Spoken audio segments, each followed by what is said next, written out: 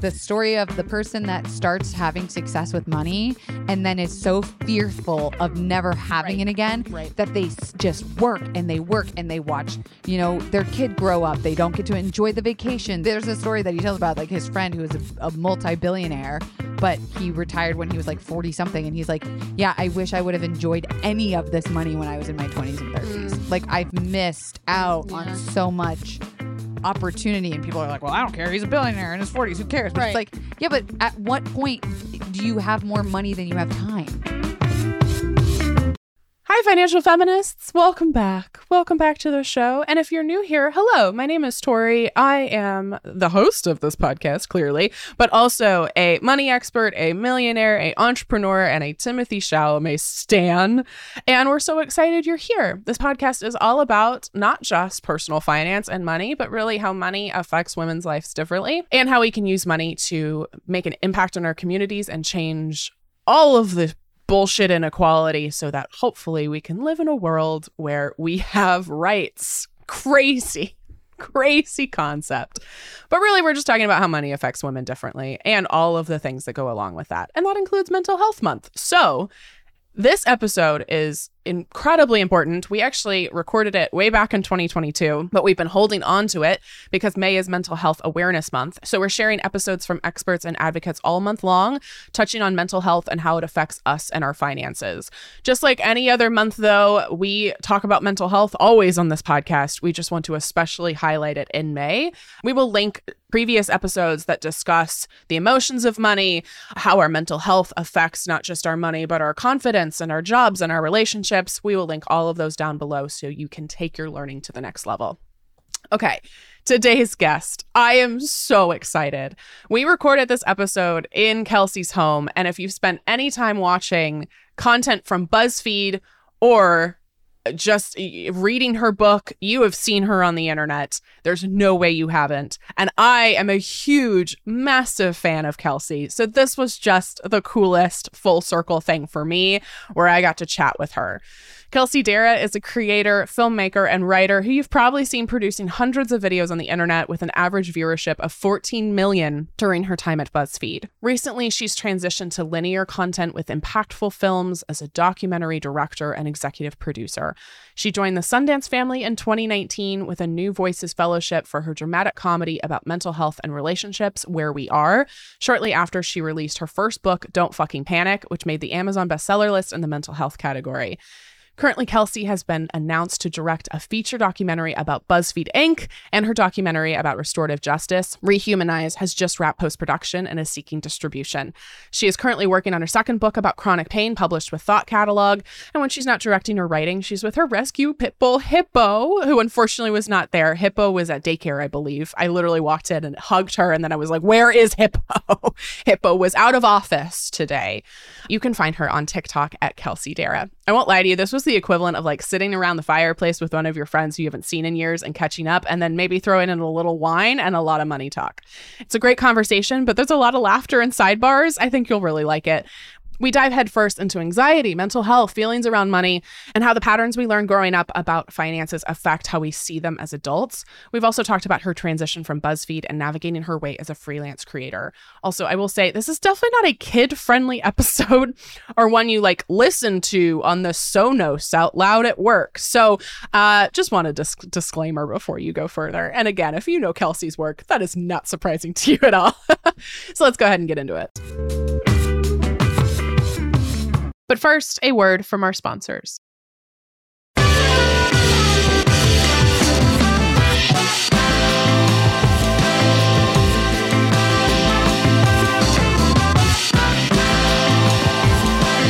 Psychedelic one in September.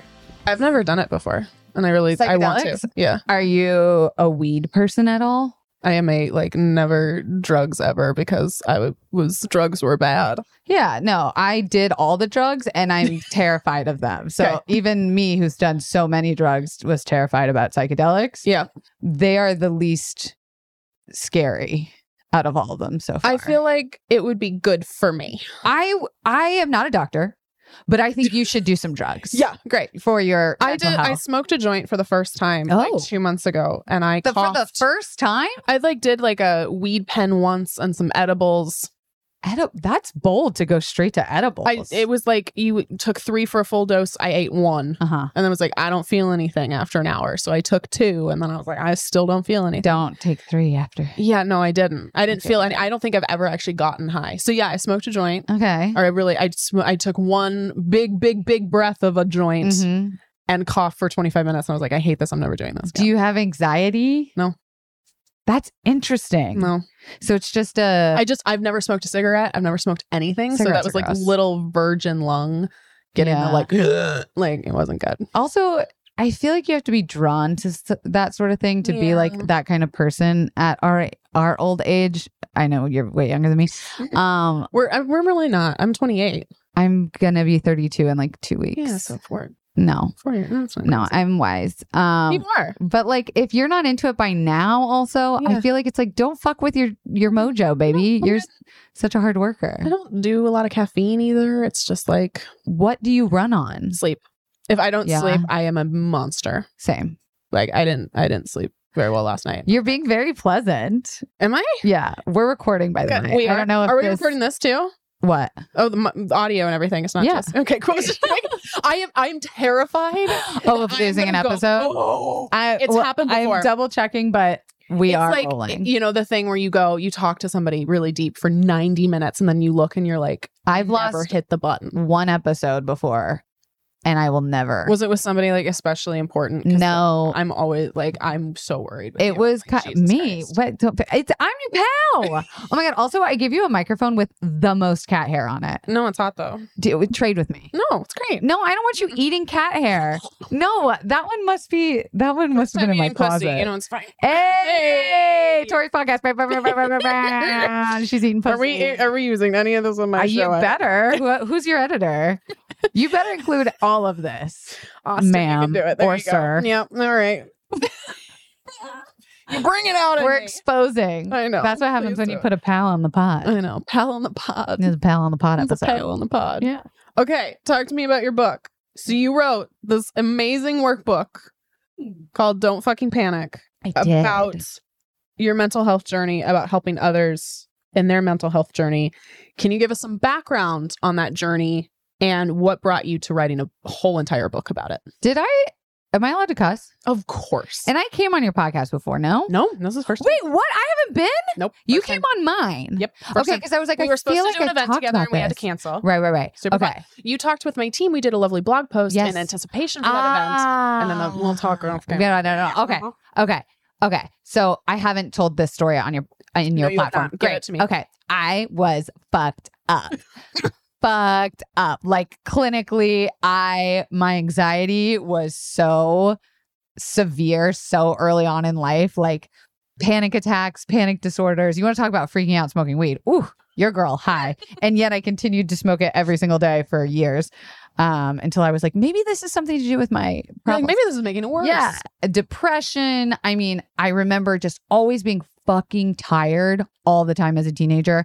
I got tested for thyroids, all the shit.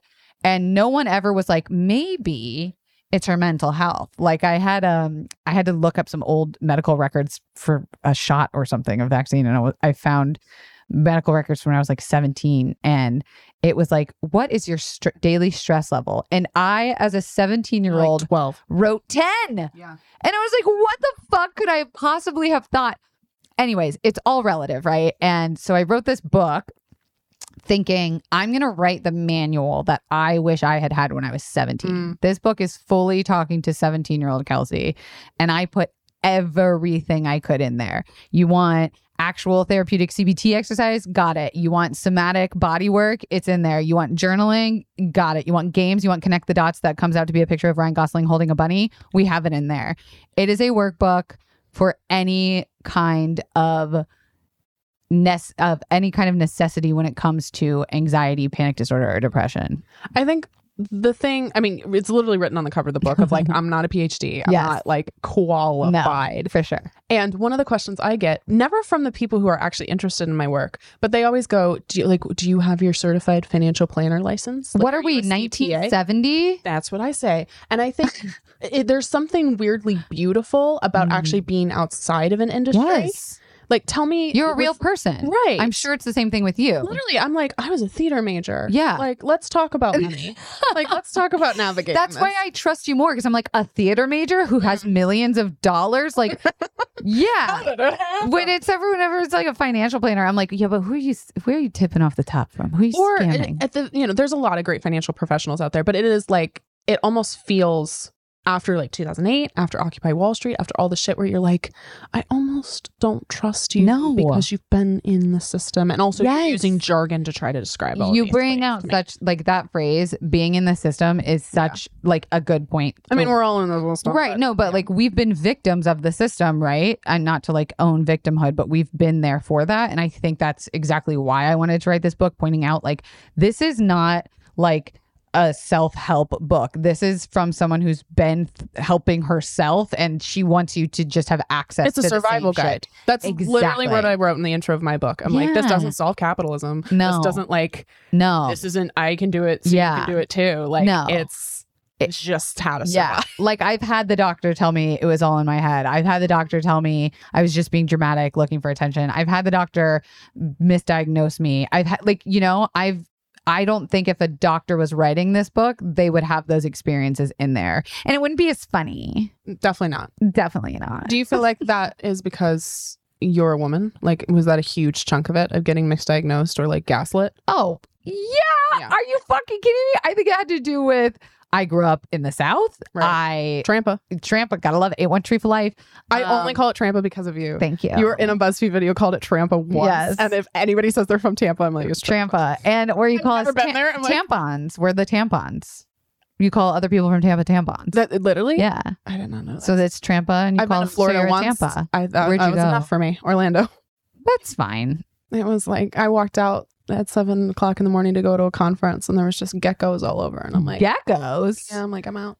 I'm surprised it's not alligators. Well, I didn't think I'm not enough. Too much Disney, not enough Everglades. I think for that. Yeah, alligators are not that scary to me because I grew up. They were like terrifying. Always in the backyard and just anyway. Yeah, being a woman, it's like duh. Right. We I keep separating us in age. We grew up in the era of like mental health finally being talked about. Yeah. You know, and 15 years ago, it was not being talked about the way it is being talked about now. What is it? Taylor Tomlinson, dad. Have you seen that video? She's like, eat a scoop of peanut butter. Yeah. I just went to her show like 2 weeks ago. She follows me on TikTok. I follow her. So we met up. She's lovely. Yeah, she's great. Yeah. She's so funny. Her new hour's gonna be crushing. Great. The brand new one, because she's just churning out. Yeah, she is. Talk about growth, honey. You have just exploded. It's been crazy. You specifically. Yeah, but that's a team behind me. Of course, but take some credit. You're the face. I will. But it's definitely a we now. I think a lot of people still think I do this by myself, which is comical. That is insane. No, but you've taken something, Matt. Like, good for y'all. Thank you. And your team's really nice. That's important. I love my team very, very, very much. If you have a shitty, rude team, then no bueno to interact with. Bueno. Yeah, and I think I try not to get teary every time I talk about this. I never thought that other people would care about this thing as much as I do. Isn't it the best feeling in the world? Contribute to it, like just the community in general, but also specifically my team. I'm like, I don't think they're ever going to care completely because it's not their baby, but like they've got to be damn close. And it's just, I'm so touched by it. The reminder that exists. Yeah. I think so many people think that they have to do things on their own. But well, women especially, right? Because it's like, I hired a good friend of mine who ended up becoming our COO last year. And that was like one of the best business decisions I've ever made. Aww. And I think we're told to kind of schlep it, like a struggle. Yeah. And it's like, hate your life. Well, and it's weirdly a badge of honor to be like, I do this whole thing myself. No, it's not. It's not. No one's impressed by that. People are like, you need drugs. The reason we've grown so fast is because I hired. Yeah. Like that's you one hired of the big best reasons. people to do the job. Yeah, I was hiring people before I even took it full time. Like I had somebody on staff when I was still running it as a side hustle because I realized I was like, I can't do this on my own. I can't navigate your parents must be so proud. Okay. A lot of our listeners struggle with I thought it was just that they struggle. I was like, same. We all do. In 2022, if you're out there being like, life is great 24/7, You are concerned. delusional. I'm concerned. Yeah. Okay. A lot of our listeners struggle, period, but also struggle with their Leo just stepped right on your vagina. Just he knows that remove him. I like dogs more than I like cats. Yeah. Cats always know. They're like, he finds that person. Oh, always. 100%. A lot of our listeners struggle with the impact that their mental health has on their finances and their money. Oof. Was that a reality for you? And what ways would your mental health affect how you viewed or managed your money? Okay, I'm going to say something that I've in therapy said. I would never say this out loud or like in public. And so I'm going to say it. Okay. I'm going to say it. Okay. I weirdly think growing up a bit privileged with money really fucked me up with money. That's not shocking. Okay, that's like my biggest secret. We weren't millionaires. My mom came from absolutely nothing. Yeah. Built her entire business, became one of the most successful realtors in Florida. Amazing. And she said, I'm going to give my kids everything I didn't have. That was my parents as well. 8 brothers and sisters in a 1-bedroom house. Poor shit. That was my dad. Literally. Not 8, but that was my dad. Wore like reusable diapers, like trash, like pure trailer trash. My dad was outside of Pittsburgh. Very similar, no money. Yeah. And so my childhood was mom and dad both are working 7 days a week. Wow. You're at home with the woman who raised me. And she will give you anything you need as long as it's not mom or dad that you need, which is then so sad. Really latchkey, but like, no, like whatever the opposite of nepotism is. It's like, no, you're not around at all to give me nepotism. You're like just, you know, my mom and I have the best relationship. I always say she's like my best friend because now that I'm older, I'm like, oh, wow, that was fucked up. Right. But because they weren't around and they were really trying to financially support whatever dreams I had, I was massively ahead in a step up because I had that kind of support. Got it. But I was super, super not prepared for pretty much everything thing else. Yeah. Especially when it came to money. So figuring out a budget or like how to do everything, opening a bank account, getting a credit card. What is a credit? Everything I had to learn. Yeah. And not only that, but then once I started running my own businesses, oh my God, I was like, I'm going to hire a business manager. So I hired a business manager. So then I still didn't think about it. Right. This year is the first year that I don't have a business manager anymore because they started charging $4,000 a month. And I was like, absolutely not. The last time we talked, you still had somebody. Yeah. It was, they went up you and I prices. You and I did not have the relationship at the time for me to be like, that's a lot of money. Oh yeah, insane, right? But I was like, you can manage this yourself, or at least pay somebody else to manage it, and they're not going to take that much money from me. So now I have a bookkeeper. Yeah, and that even having that though, I still think about money all the fucking time in a stressful way. Now I am more balanced. I'm going to tell you what changed. Okay. I listened to a book called Die with Zero. Have you heard about it? I've heard of it. I know very little. I'm assuming the premise is trying to spend all your money so you don't leave an inheritance. Is that the idea? It's not so that you don't leave an inheritance. It's so that you use your money in a way that when you die, it's not wasted. So it's not like you more metaphysical than like it's not necessarily like he even has a whole chapter about leaving money for your kids. And it's like, but once you give that to them, that is their money. Got it. Once it leaves your hand, it is no. But so what are you left with? On that? Yeah, do you still have $100,000 in your bank account when you die? Right. Where's that going? It's probably going to end up but like that was how many hours extra did you work to have $100,000 left over in your bank account when you died? Which, by the way, privileged to acknowledge if anybody's dying 100 $100K. Yeah, they're like fucking right with their assets. I got my extra $100K just sitting in a random bank account. Yeah, the cash under the bed. Yeah. But it opened up my eyes not only to, okay, I don't need to be as stressed out as I fucking always am. Yeah.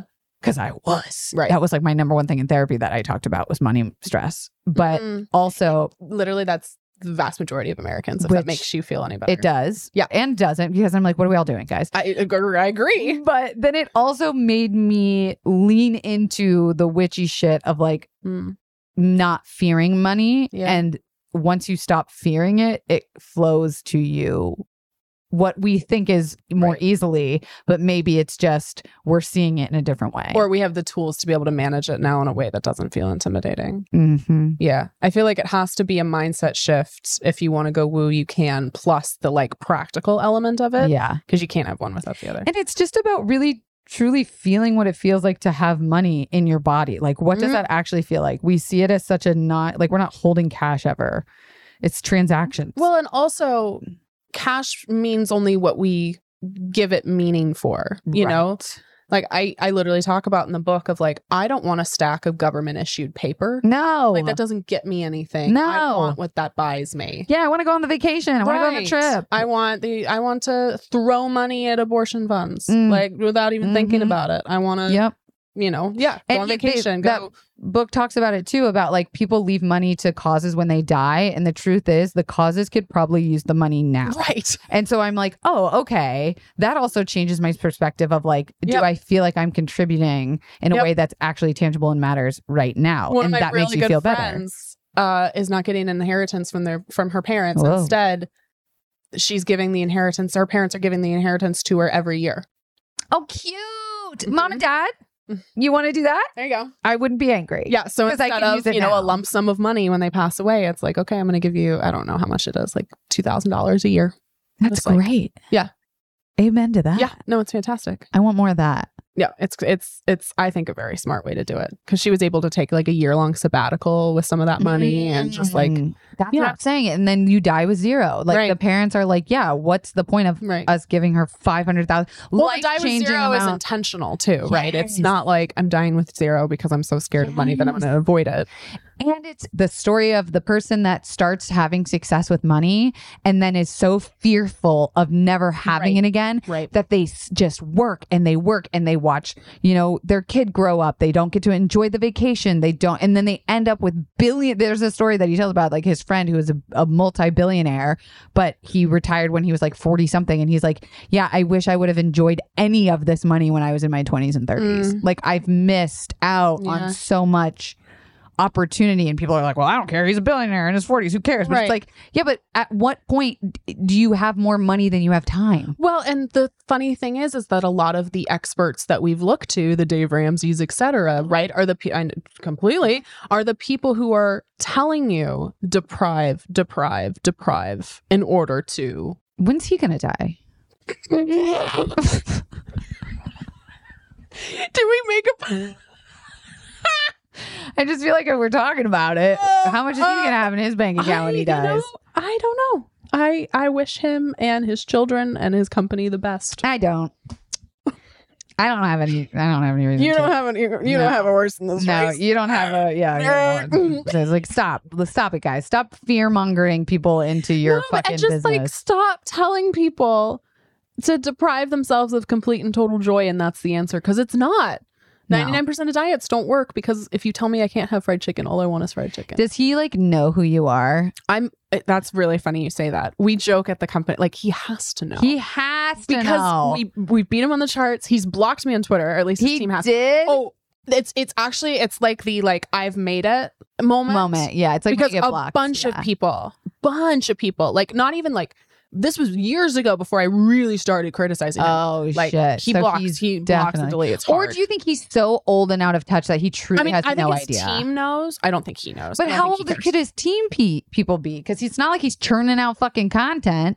Oh, he releases a podcast episode 3 times a day, weekdays, I think. 3 times a day? Because they have the radio show and it's 3 hours long and they just republish the radio show. See, you just proved my point. He has a fucking radio show. What are we, 1970? He's still like number one though, and we'll occasionally beat him, or somebody else will occasionally beat him, but he's camped. All right. Number one like spot. I said, all these people they need to go soon. It worked for some people. A lot of his advice got people on a really good path. It was like a gateway drug, and I also don't agree with his business practice. There's a lot there to unpack, but it's like if you're telling somebody to completely deprive themselves of joy, that's not the answer. No. And you're also only telling that to marginalized groups. You're not telling straight white men, stop buying your Rolexes, stop buying your football season tickets. You're telling women, stop buying Dior purses, you cow. Okay, first of all, they are art. Okay, they grow with value. Can we look at the purses we have now? They're all don't grow with value. Recycled. If it brings you joy, if it's something that you like and you can afford it, joy. Great. I can't really afford it, but it's an investment piece and it's grown and they've made me money. See, for me, I'm not a designer person, but am I balling out on vacation on like $300, $400 beautiful meals in Italy? That's what I'm spending my money. I'm not a designer gal. But I am 2 designer pieces with purses. I'm a purse and I am wearing my Dior ring, but I love it. It's little things. I almost bought, last time I was in Paris, my first designer purchase was going to be a Givenchy purse. And I loved it and I was obsessed with it. And it's more money than I've ever spent on anything. You bought it? No, I did a whole lap with my best friend of the mall, literally. And she had to convince me. She was like, you can afford it. Do you want it? And I'm like, yes, I want it really bad. And she's like, you can afford it. Everything's fine. Like we literally had a pep talk and I was like, okay. 45 minutes later, I walk back up. I look at it. I'm like, I don't like it as much as I did. Well, see, didn't buy it. It was an emotional high for a moment. And now. And that's why I gave myself an hour. Yeah, very good. I suggest that for so many people. The amount of times that you'll see a designer bag and you'll get high literally standing there. Or literally like leave and come back the next day. Yeah. And if you're still thinking about it a day or 48 hours later, great. Then get it. I've had this conversation with my mom and I didn't even think about it. I've had that. I'm like, we'll come back tomorrow if you still really want it. That's literally what I recommend. Yeah.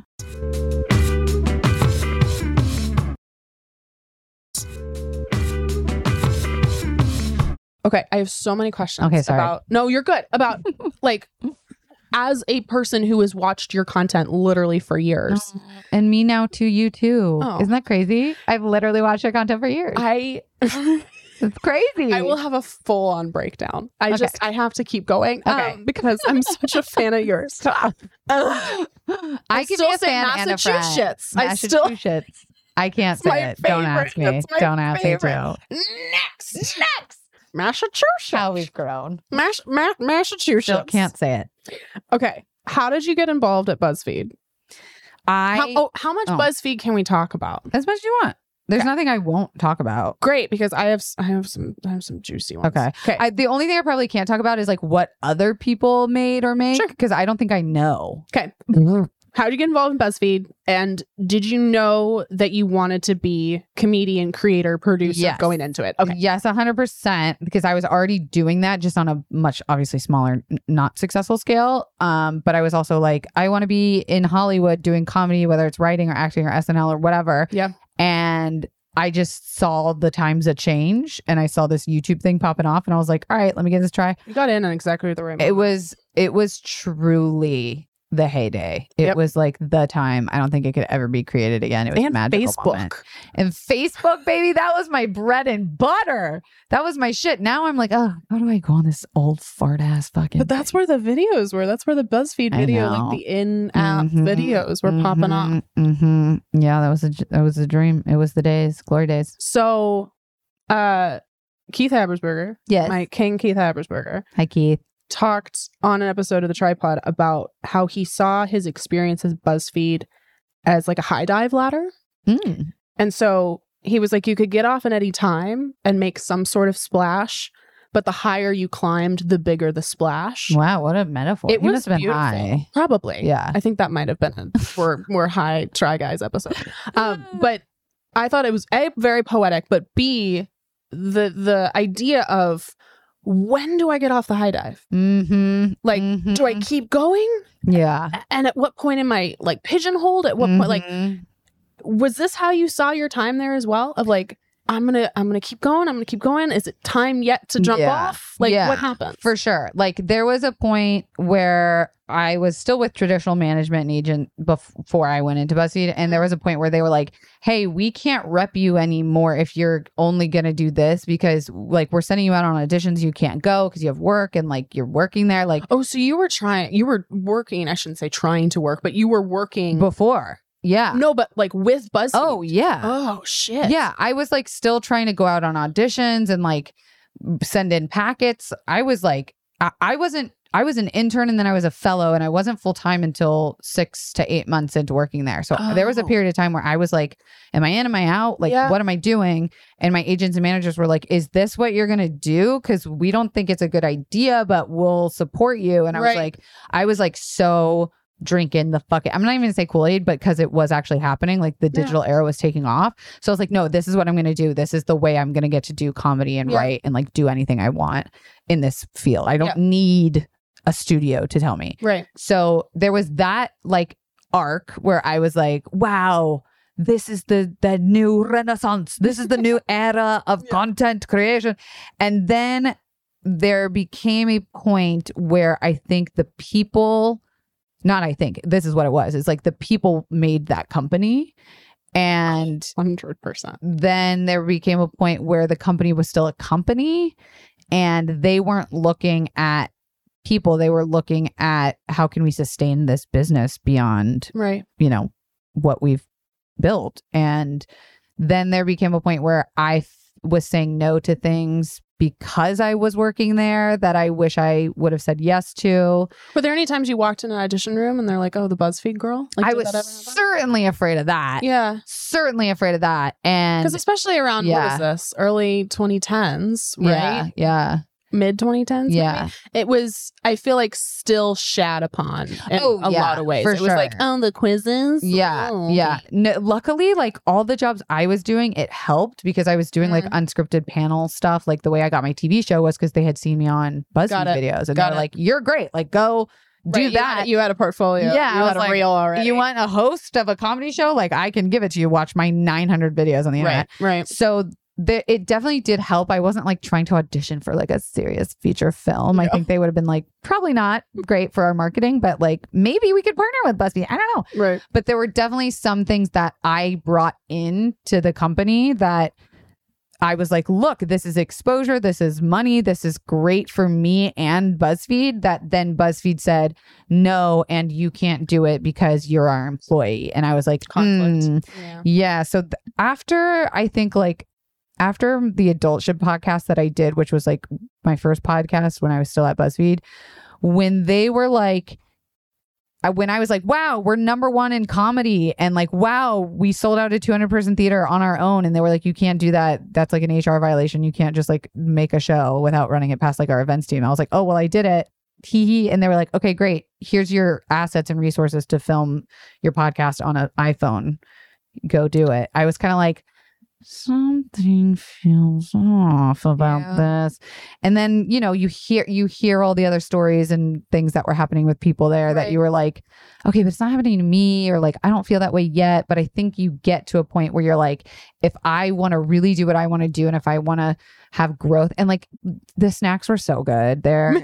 It was like, if you really wanted to give up all that came with working for like a startup successful company, which is like kombucha on tap, massive some of your best friends and now collaborators. Oh my God. And we're still best friends. You know what I mean? Which, that's been so cool to watch. It was very much kind of like, yep, this company gave us our start, but also fuck this company.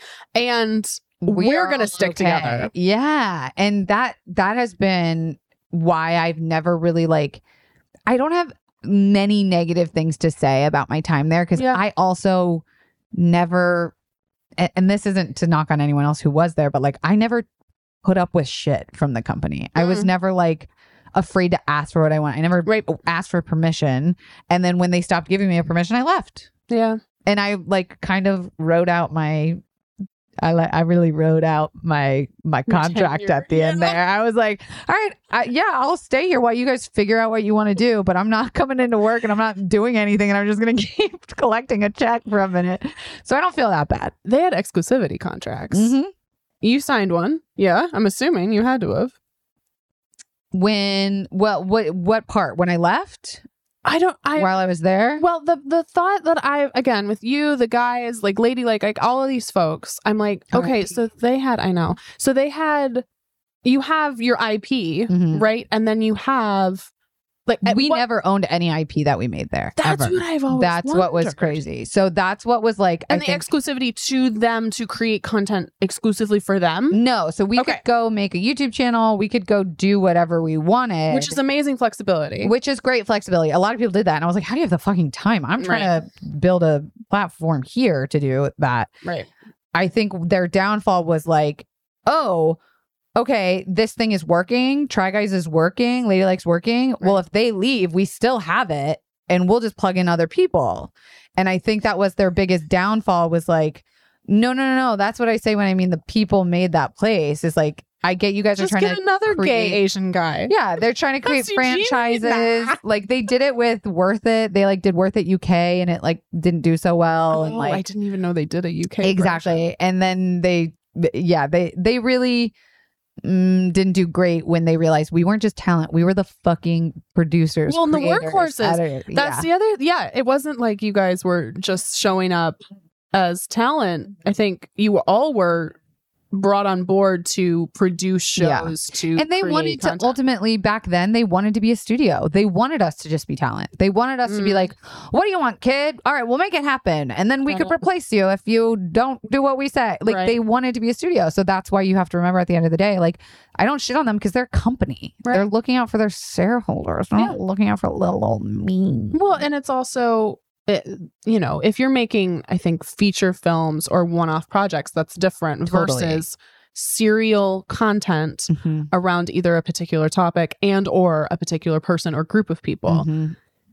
That doesn't work in the same way. Swap out the lead. Or when you change the topic that people have come to know or the premise that people have come to know and be comfortable with. Yeah, I don't really watch or know too much of what they're up to. I know nothing now. Yeah, I don't know what direction they're headed in now, but from just like little industry chats, it's a lot of bring Tom there. Holland on to interview him while he cuddles puppies. Yeah, it's like keep the classics that they can, and then I think behind the scenes they're still trying to lean into like studio stuff. Well, and everything's so different. Yeah, like I can't remember the last time I saw a BuzzFeed quiz.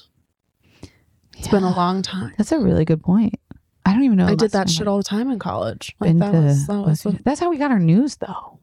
Well, I actually think their news is now probably the most reputable thing. Oh, you're talking about like actual news. BuzzFeed news. Yeah. I meant just like our pop culture news. Oh, remember? Sure. It was like, oh, how did you know what like Kardashian was wearing? I'm still seeing, actually the way I'm seeing BuzzFeed most now is my like Twitter updates. Same. And then they're just posting the article as like a thread. Exactly. Which is like, which I'm not even clicking. Great. So like, how are you making revenue? Yeah, no, their news team based out of New York really did some dope shit. Yeah. They've done some heavy hitting stuff. They have. Yeah. Like made us legit, which is cool.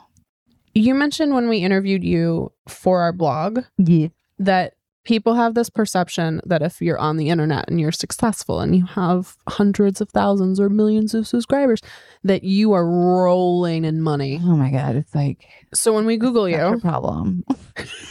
Such a problem. Google decides that your net worth is between 1 million and 15 million. What a spectrum. Wow. Which you told us in the blog was definitely not true. No. So it's still not what true. Misconceptions do the general public have about you and your work and your money? Here's the thing. Here's what's crazy. I have made over $1 million in my lifetime. Yeah. I do not have it. You know why?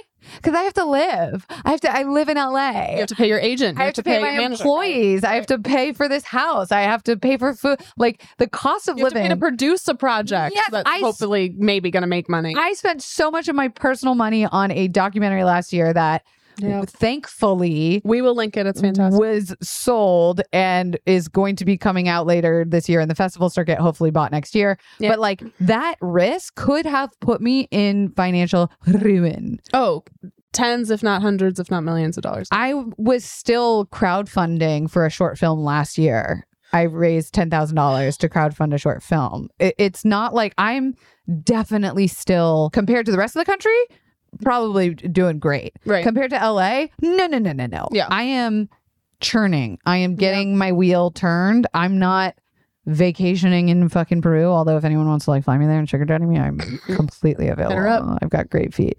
I've been giving free feet this entire podcast. Oh my God. We didn't even think about it. That's literally the one thing I refuse to. You're gonna have to put a blur out.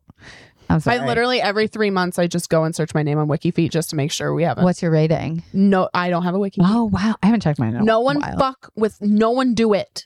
Do it, you guys. No, I will know then that truly I have A, made it, and B, can die. But you know it's us if we do it. I don't know. Men are creepy. Yeah, but you know what? Guess how much money I've made from men paying me for my feet photos? You do the feet photos? Have we not talked about this? Tori, let me tell you something. Okay, now I'm putting my feet under me because I'm like, I can't. Let me tell you a fun little story. I did not know this. Okay. We wanted to have somebody on the podcast to talk about. Oh, well, here she is. Okay, but I'm not a legit. Okay, here's how it started.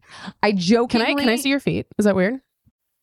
Yeah, you're great. I have very small feet, and big arches, which apparently is a thing. Oh, I don't have. I didn't know that, but my second toe is bigger than my first. Is there a market for that? I'm sure. I've heard mine is too. That you either have to have the most. You have great feet. You either have to have like kind perfect feet, nasty, or like disgusting feet. Yeah. Okay. So here's how it started. Okay. I jokingly posted like a picture or something and was like, feet. Floods on of Instagram? Yeah, like on my story. Okay. Floods of DMs of guys saying, I'll pay you for foot pictures. And I was like, LOL, stop. Then I was like, prove it. And some of them actually sent me money. So I would like, no joke, I would just take off my shoe in the car, take a picture and send it to them on Instagram. I don't care. Here's a picture of my foot. Why the fuck do I care? Oh, can you show me your soles? All right. Can you stand this way? Yeah. Okay. I'm getting $50 here, $100 there. I don't Venmo? care. Venmo. Oh my God. So then as a joke on one of the podcasts, I had made a joke of like, what if I started an OnlyFans, but it's like my feet's OnlyFans. Here comes the cat again. I started it as a joke where it was literally like my toes holding a cup of coffee. You're giving way too much. And I would be like, good morning. And I would be holding a cup of coffee with my feet. I got 90 subscribers the first day I ever posted a picture. What was the price to subscribe? $10. She made $900. Yeah. Is that how it works? Right? 90 times 100. Yeah. There's 2 zeros. 90. Okay. No, See, 90. I didn't pass math. I still to this day am getting subscriptions and payments from OnlyFans for a joke that I did. One of like your income streams. 5 photos. Are you still posting? I had a conversation with my bookkeeper today where he was like, what is this? And I was like, OF, that's OnlyFans for my feet. And he was like, Kelsey, what? And I was like, what are you doing? It's legit. You're like, it's money. Yeah. And I don't do anything. I posted like 5 feet pictures as a joke. Yeah. I thought I guess it makes sense. Yeah. I thought the majority of your Instagram would be women. Maybe there's women. It's 90% women. Subscribers too. Who knows? But I have a guy in my DMs. I can show you. Where's my? Oh my God! I can show you my DMs. Hold on. Let me get my. See, my DMs are closed for many reasons, and this is honestly probably one of them. We're getting feet updates live, y'all. This is a guy. This is the most unhinged podcast we've ever done. Is it? Probably. Oh, this is fun. This is like my. Usually jam. we're like pseudo fake professionals. She's pulling out her tablet. Okay, here's a guy. Right? Oh my God. Can I read this out loud? Are you okay with that? Yeah. Oh my God. Okay, so she has. Wait. Okay. Oh my God, this goes like back in time. Okay. Yeah, I don't know how to look. How much though? For feet? So you posted this June 30th. And it says no free feet. And somebody said, how much though? THOU. So how much thou? How much It's very gentlemanly. Yeah. And you said $100. Okay. When you want to do this? Sounds a little like I know. So me, I'm thinking, he'll pay for my Postmates. I'm such a huge fan of yours. No way. And then emoji. God, you're such a flirt. Depends on what you want in your pick. Yeah. Definitely. I've had like the biggest crush on you like forever. From Buzzfeed on, like so beautiful as a person, but I would love to see your souls. I wish it was spelled with a U, but it's not.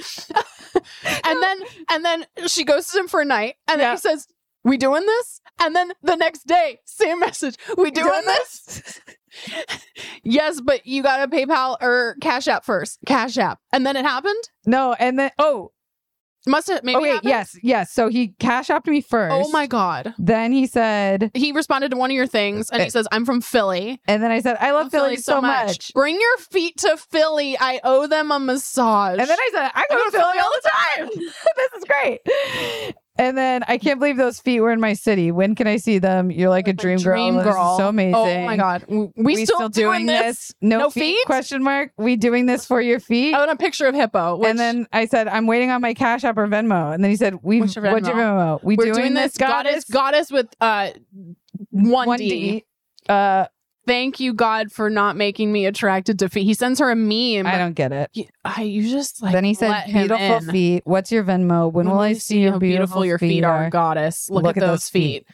This is what I'm talking about. Men are so easy to get money from if you just allow it to happen. Little beans. Like what? And why do I care? Like I said, my feet aren't fucking special. You know that Mr. Philadelphia is here right now. Welcome, Mr. Philadelphia. I will not give you my foot pics for free. Boo! But if you want them, break your coat a little bit. $2,500. Oh, she's expensive.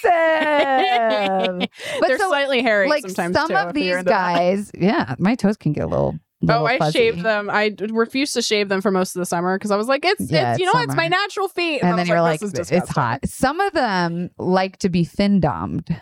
Have you ever had a fin-dom on your pod? That's also on the list. I might have a person or two to introduce you to. But we're also trying to get Mistress Justine Cross. Oh, she would absolutely do it. I got her on the Try Guys pod. Yeah, and she was on the Try Guys. Yeah. She's a pal. Is that Try Guys Game Time? Yeah, Try Guys Game Time. Try Guys. Okay. Got feet pics. Oh my God, I can't. can't believe that. Okay. Transition. Do people expect you to be a lot richer than you actually are? Or like have false expectations? Speaking of like parasocial relationships. Yeah. Like, do they expect certain things out of like your career or you? I think because I'm pretty transparent and I've done like podcast episodes about it. I've done like stories and stuff about it that I've been like pretty open. I think it's an assumption. Right. But it's also not something a random person just kind of like comes up and talks to me about. Well, because we don't talk about money. Yeah. And I think where it gets weird is if like someone will DM me and be like, "Can you please donate to this thing?" And then if I don't respond, which I don't see like 90% of them anyway, I have to like find them. They'll follow up with like, "You're a bitch. You can at least give me $20, like blah, blah, blah, blah, blah." And I'm like, do you think I've got, or here's a perfect example. I made a TikTok series about sidewalk shopping for furniture where we would find really cool pieces and we would either refurbish them and like use them or we would donate them. But it was something that like me and my best friend just love to do on Saturday or Sunday. We would like drive around town. We'd go get a smoothie. HGTV, where's her TV show? And people fucking loved it on TikTok. Great. Then I started getting comments like, "You need to leave this for people who really need furniture." I'm like, people who really need furniture aren't driving around Beverly Hills looking for sidewalk furniture, number one. And number two, then I would get comments of like, "Why are you sidewalk shopping if you're driving around in a Tesla?" And I'm like, how do you think I got this Tesla? Do you think it was by donating money to people who yell at me on the internet? The amount of people who say to me in my comments, "You don't own your house, you must not be a millionaire. Your hair looks like that, then you're not a millionaire." First of all, what's the fucking deal with the hair? It's always that because it's blatant but veiled misogyny. Yes, right. And it's the what we expect some woman to do with her hair, or what we expect I don't get what rich or millionaire to look like. And you're like, how do you think I became a millionaire? Literally. My priority. I'm wearing a $10 Banana Republic dress. Oh, wow, cute. Thank you. I wear it all the time. $10, like, great. I wear it all the time. I'm wearing Freddy's my friend Freddie's pants, which I helped her clean out her closet. Lady Like Freddie? Yep, Lady Like Freddie. Love it. I've cleaned out her closet for her, so she gave me some stuff. And this tank top, which is probably from Forever 21 that I've had for probably 6 years. Yep. Yeah. There are things I will go out and show out for. Me too. But it's those comments that I really was like, you don't know my situation. Of like, donate to my thing and then I'm going to call you a bitch. Yeah. Or like you're taking opportunity away from other people. In some degree, I completely get that. Yep. And by another degree, we were like donating items. Right. We weren't taking. There isn't a scarcity. It's a fun hobby. Yeah. Trust me, there is not a scarcity of furniture on the side of the sidewalks in Los Angeles. In Los Angeles. Right. Yeah. So I guess that's where it felt like people felt like I was supposed to be something. Well, and it's a lot of, again, the parasocial relationship of it all, where people think they can comment about your life and your choices because everybody's like, I know you. And it's like, no, do you? You know a little bit. Yeah. But you know what I choose to show you. You don't know what the inside of my bones look like. If you want to, you can DM me. You produced a lot on your own. Uh-huh. What is that process like financially? Because you just talked about like GoFundMe for I fully please help me get was like I'm gonna make a documentary about this thing, and in order to get up there, because it was during COVID and we couldn't fly, I bought an RV. I renovated the RV. While I was renovating the RV to be drivable to go up to make the documentary, I made content about it. Then people were like, why are you wasting time building an RV if you're gonna go make a documentary? I was like, guys, I bought this with my own money. Also, I'm making content to afford the movie I'm about to make. Exactly. And that is really how a lot of my processes work, right? Is I'll do certain things where I'm like, this is kind of cheesy, but I'll do it because now I can, for a month, go. And I just shot my second doc up in Canada. I didn't have to ask for any financial assistance on that one because... Congratulations. Thank you. Because I was able to get enough smaller deals to say, hey, here's my proof of concept. Someone now fund the feature version of this. So now that's what I'm working on with that. So it's a lot of mediocre risk, high reward, but it's because I've been in this industry for 12 years and made contacts and you can navigate it. And I know how to do it. I'm not being dumb and like, I'm going to put my whole life savings into this thing and I'm going to fucking hope it makes it. Bleh. Well, that's what we're told though, is it's like, if you truly believe, like I hate when people do this. I watch Shark Tank still all the time, and people go into Shark Tank and they're like, yeah, I've like, refinanced my house multiple times, and like my kid is not going to college. And every time they come in with a job, they're like, well, you don't care about your business. And I'm like, maybe it's possible that this person needs money to pay rent. Yeah. And maybe they can also care about their business. 100%. As opposed to completely sacrificing any sort of, not even comfort, but like safety. That's such an America thing. It's like if the founder's not working on Sunday, it's not going to be successful. I'm like, okay, so you want to die by the time you're 40 from a stress heart attack? Cool. Right. Enjoy that money and and the idea that life. If you aren't emotionally, financially, socially all in, then you don't care. Or that it's like, how do you think anyone... I could have gone on a tangent. I won't.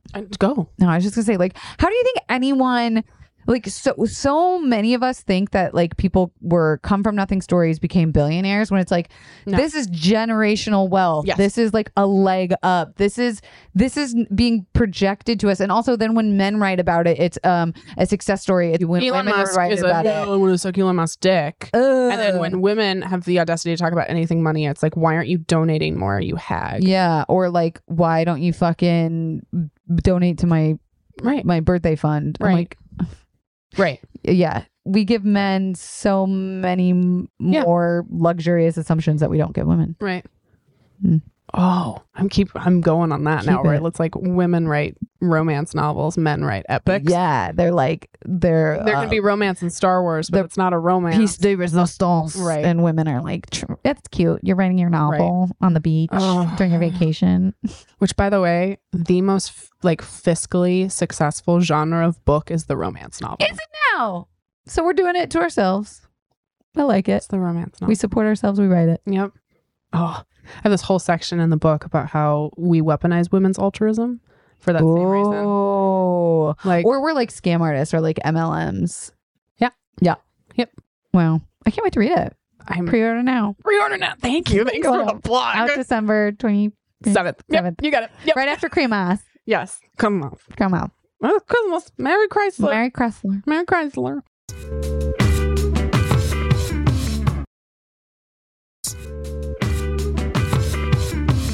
Let's talk about views and revenue. Okay. So your average views on a BuzzFeed video were like 14 million. Yeah. Much lower on your personal channel. For sure. What emotionally was that like? And fiscally what was the transition there? So the era, like we talked about at Facebook, was 27 million views to 100 million views was like, what was it? average. The guy's ladies underwear video was like 110 something nuts. Yeah. Like it was a bummer to me if I wasn't getting 10 million views per video on Facebook. That was my bread and butter. Were you like, was that something that the company was putting on you, or were you putting that on yourself? Both. Okay. It was, I knew it was so easy to me. So when it, in what way? Of just like, I knew what people were looking for. I knew how to shoot it. I knew what jokes they were looking for. I knew the identities I was hitting. I was hitting all of like the age groups that I needed to. It was so easy for me to make a successful video. Thank you for owning that. Like, I appreciate you're like, yeah. Well, I was like, what would you guys have done if I didn't do this? Like, you would have figured out something else, I'm sure, but it wouldn't have been this. Right. I was the person that made this thing happen. And so when the era of like Facebook views were no more, it was, okay, I had shifted into this podcast thing. Then we were getting on the charts for podcasting, and that was so exciting. That was the era of that. Then I was like, okay, I'm going to try podcasting, crushed it on podcast, tried that. And then I left and I was like, I don't want to make YouTube videos, but I will because I want a creative outlet. And YouTube was never my vertical. YouTube was something I had to do as a person working there as a producer. The goal with starting my YouTube channel was not for views. It was genuinely like home videos and stuff that I wanted to like talk about and remember. But of course, you're like compare and despair. But then you go, wait, I was working at fucking Buzzfeed, which is literally like a platform to make YouTube videos. And now I'm also just doing it for funsies. A bunch of followers and a bunch of funneling towards money. Yeah. Right. And money. Massive amounts of money. Yeah. So the goal was never to be a YouTuber. I'm making air quotes. I just wanted to make content. And so that's been my outlet for like my funsies, like little vlogs and my podcast, which does attribute to a massive amount of my income per year. I mean, as you should probably know. And it is that it doesn't matter to me. What do you mean it doesn't matter to you? Like views and what I get, I don't even know what I make back in YouTube videos. I don't like look the at ad revenue. Yeah, I don't look at any of that because it's not significant enough for me to put my time and energy and money. That's not my job. My job is to be a creator, and I would rather put my efforts into something like TikTok, right? That'll get me brand deals or connections and partnerships. That is where I think things are heading and what I'm good at, versus trying to do something I've kind of already done. And the same goes for Facebook. So it doesn't feel like a challenge to you anymore. It's kind of like, okay, if I wanted to be a YouTuber, I'd be putting myself into such a box. It would be such a box to just do YouTube videos now after all that I've done. I'm literally making 2 movies right now. I'm writing my 2nd book. I'm 2 podcasts. Like, you can't do all that and be a full-time YouTuber. You just can't. That was my next question, because you can do YouTube plus a bunch of other things, but for you either see it as like you go all in. That's on this why thing. Okay, I get the views and treatment that I do with my YouTube channel, because it's not my main job anymore. Right, you're not funneling your energy towards that. No. You happier for it? Fuck yeah. Yeah.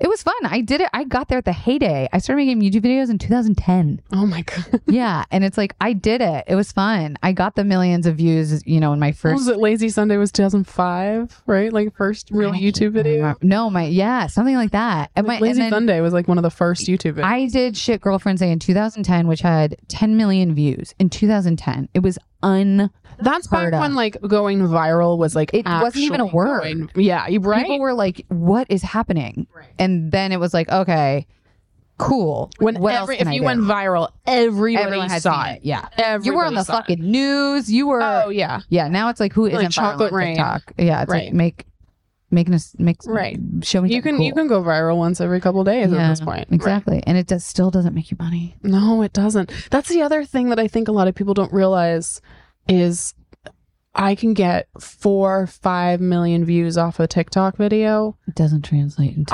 money. People are like, oh, you must. I'm like, no, I'm not even part of the creator fund. Me neither. Well, I think I got kicked out for talking about mushrooms. That'll do, pig. That'll do. Yeah, for me, I'm like, it's like such a small amount of money. Yeah.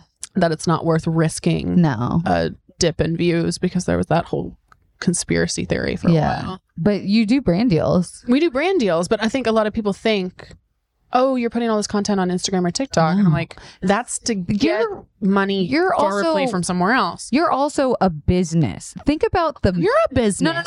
No, I agree. I'm saying, think about like the 15-year-old kid in Wisconsin who's just making TikToks for free, getting millions of views, just being hot with a good jawline. I'm like, that man is making no money. He's not making a cent. He's lucky if he becomes all the people who are doing TikTok dances, because dances are actually not trademarkable. Oh. Do you know this? No. I listened to a whole podcast episode about this, about like the kid who invented the floss, and then what was it? Fortnite like took the floss. He gets no money off of it. I don't know.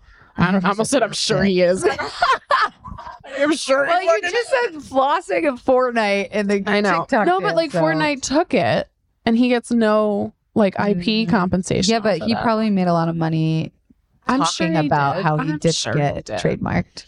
But it's also, I'm like, give the man his due. Yeah, credit where credit's due. Capitalism. I don't know. What's that saying everyone says? No freedom. No freedom under capitalism? Yeah. Or I get no feminism under capitalism. Which, oof. I mean, it's not wrong, but also you're not going to solve capitalism. Sorry. Thank you. No, I'm not. Sorry. No, and I talk about that all the time. I'm like, you're right. There is no true feminism under capitalism. However, this is the current system that we're in. And while we fight to change the system, you still have to pay your rent. And you still have to buy your groceries. And I would rather get a lot of money and then fucking change everything than live very sad and lonely and upset and poor. Make that into a fucking TikTok clip, Austin. That's the deal. Facts. And it can be done without exploiting people. Hey, speaking your truth now. You're speaking your truth. I thought you were going to hey ya, and I was like, we can go to hey ya. Hey ya. What do you wish people better understood about anxiety, depression, and other mental illnesses? Good question. For the people that are in it, I would say it is possible to still live a completely fulfilling life that is worth living. And to people who don't understand it or don't live with it or have never struggled with it, you should still fucking care, because guaranteed someone very close to you in your life does struggle with it. And we need allies as much as we need the people that are going through it to make any kind of change. We need people that believe us, that support us, that fight for us, that help us, as much as we need the people who have it to speak out about it and give themselves love and self-care and hope. If you were to give one piece of advice to Kelsey the day before she starts at Buzzfeed, what would you tell her? Don't do coke in the bathroom.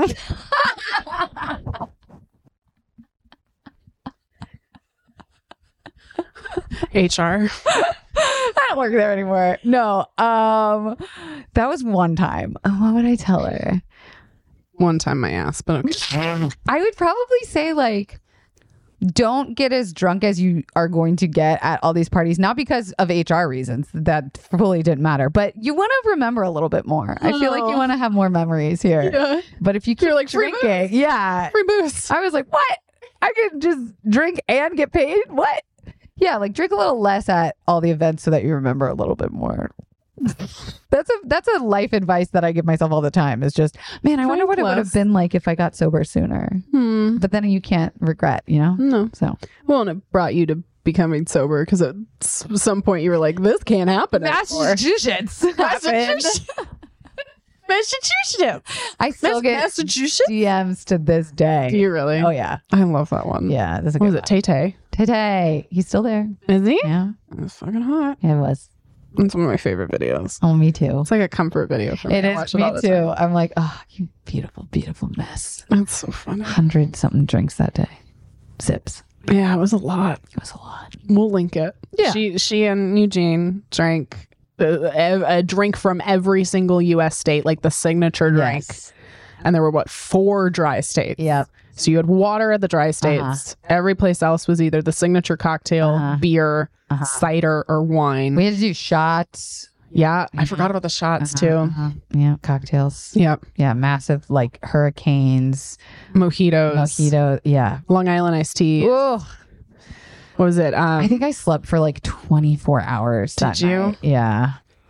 Yeah. Yeah. See, it like when it hurts you to think back on a memory, there's some somatic like PTSD. I probably still need to I just work love through. the video because at one point you guys are all like, yeah, we're going to do it. And then you remember like drink responsibly and you're like, drink responsibly. Yes. We're like, oh yeah, don't do do what this. we're about to do. Yeah. But please watch it over and over and over. Exactly. That was like right after that video, I think was when I was working on starting my own wine label. I didn't know you did this. Oh, I was like ready to like have my own wine line. Like do your own wine line now and do like, can you do non-alcoholic wines? Is that even possible from a... yes, it's very good. There are companies out there that are fucking doing it really good. And I hope to do some brand deals with them. I've done some. Hi. Yep. I'm calling this into existence. But to run a beverage company. Oh, no thanks. An alcoholic beverage company too? Logistical nightmare. I've seen it happen. Wow, my AC really kicked on there. Really did. I was like, what the hell is there? I truck driving through the fucking front door. Kelsey, where can people find you? Oh my God, at Kelsey Darragh on all the things, and come listen buy her to her. Yeah, buy the book. The second one will be out soon. I haven't done a release date yet. And come. Do we have a title yet? I think it's gonna be called "It Fucking Hurts." Staying with the fucking title. I love it. Yeah. Yay. So yeah, come to the dark side. It's very fun over here. Yay. Thanks for having me. So honored to chat with you. Thanks. Okay, bye. Bye-bye. Thanks again to Kelsey for joining us. We've linked her website in our show notes, which has links to all of her incredible work. And if you're someone who experiences anxiety, check out her book, Don't Fucking Panic, at your favorite indie bookstore. It's truly such a great resource. We're grateful to have you here, Financial Feminists, and we'll catch you soon. Thank you for listening to Financial Feminist, a Her First 100K podcast. Financial Feminist is hosted by me, Tori Dunlap, produced by Kristen Fields, marketing and administration by Karina Patel, Sharice Wade, Alina Helzer, Paulina Isaac, Sophia Cohen, Khalil Damaz, Elizabeth McCumber, Beth Bowen, and Amanda LeFew. Research by Ariel Johnson, audio engineering by Austin Fields, promotional graphics by Mary Stratton, photography by Sarah Wolf, and theme music by Jonah Cohen Sound. A huge thanks to the entire Her First 100K team and community for supporting the show. For more information about Financial Feminist, Her First 100K, our guests, and episode show notes, visit financialfeministpodcast.com or follow us on Instagram at Financial Feminist Podcast.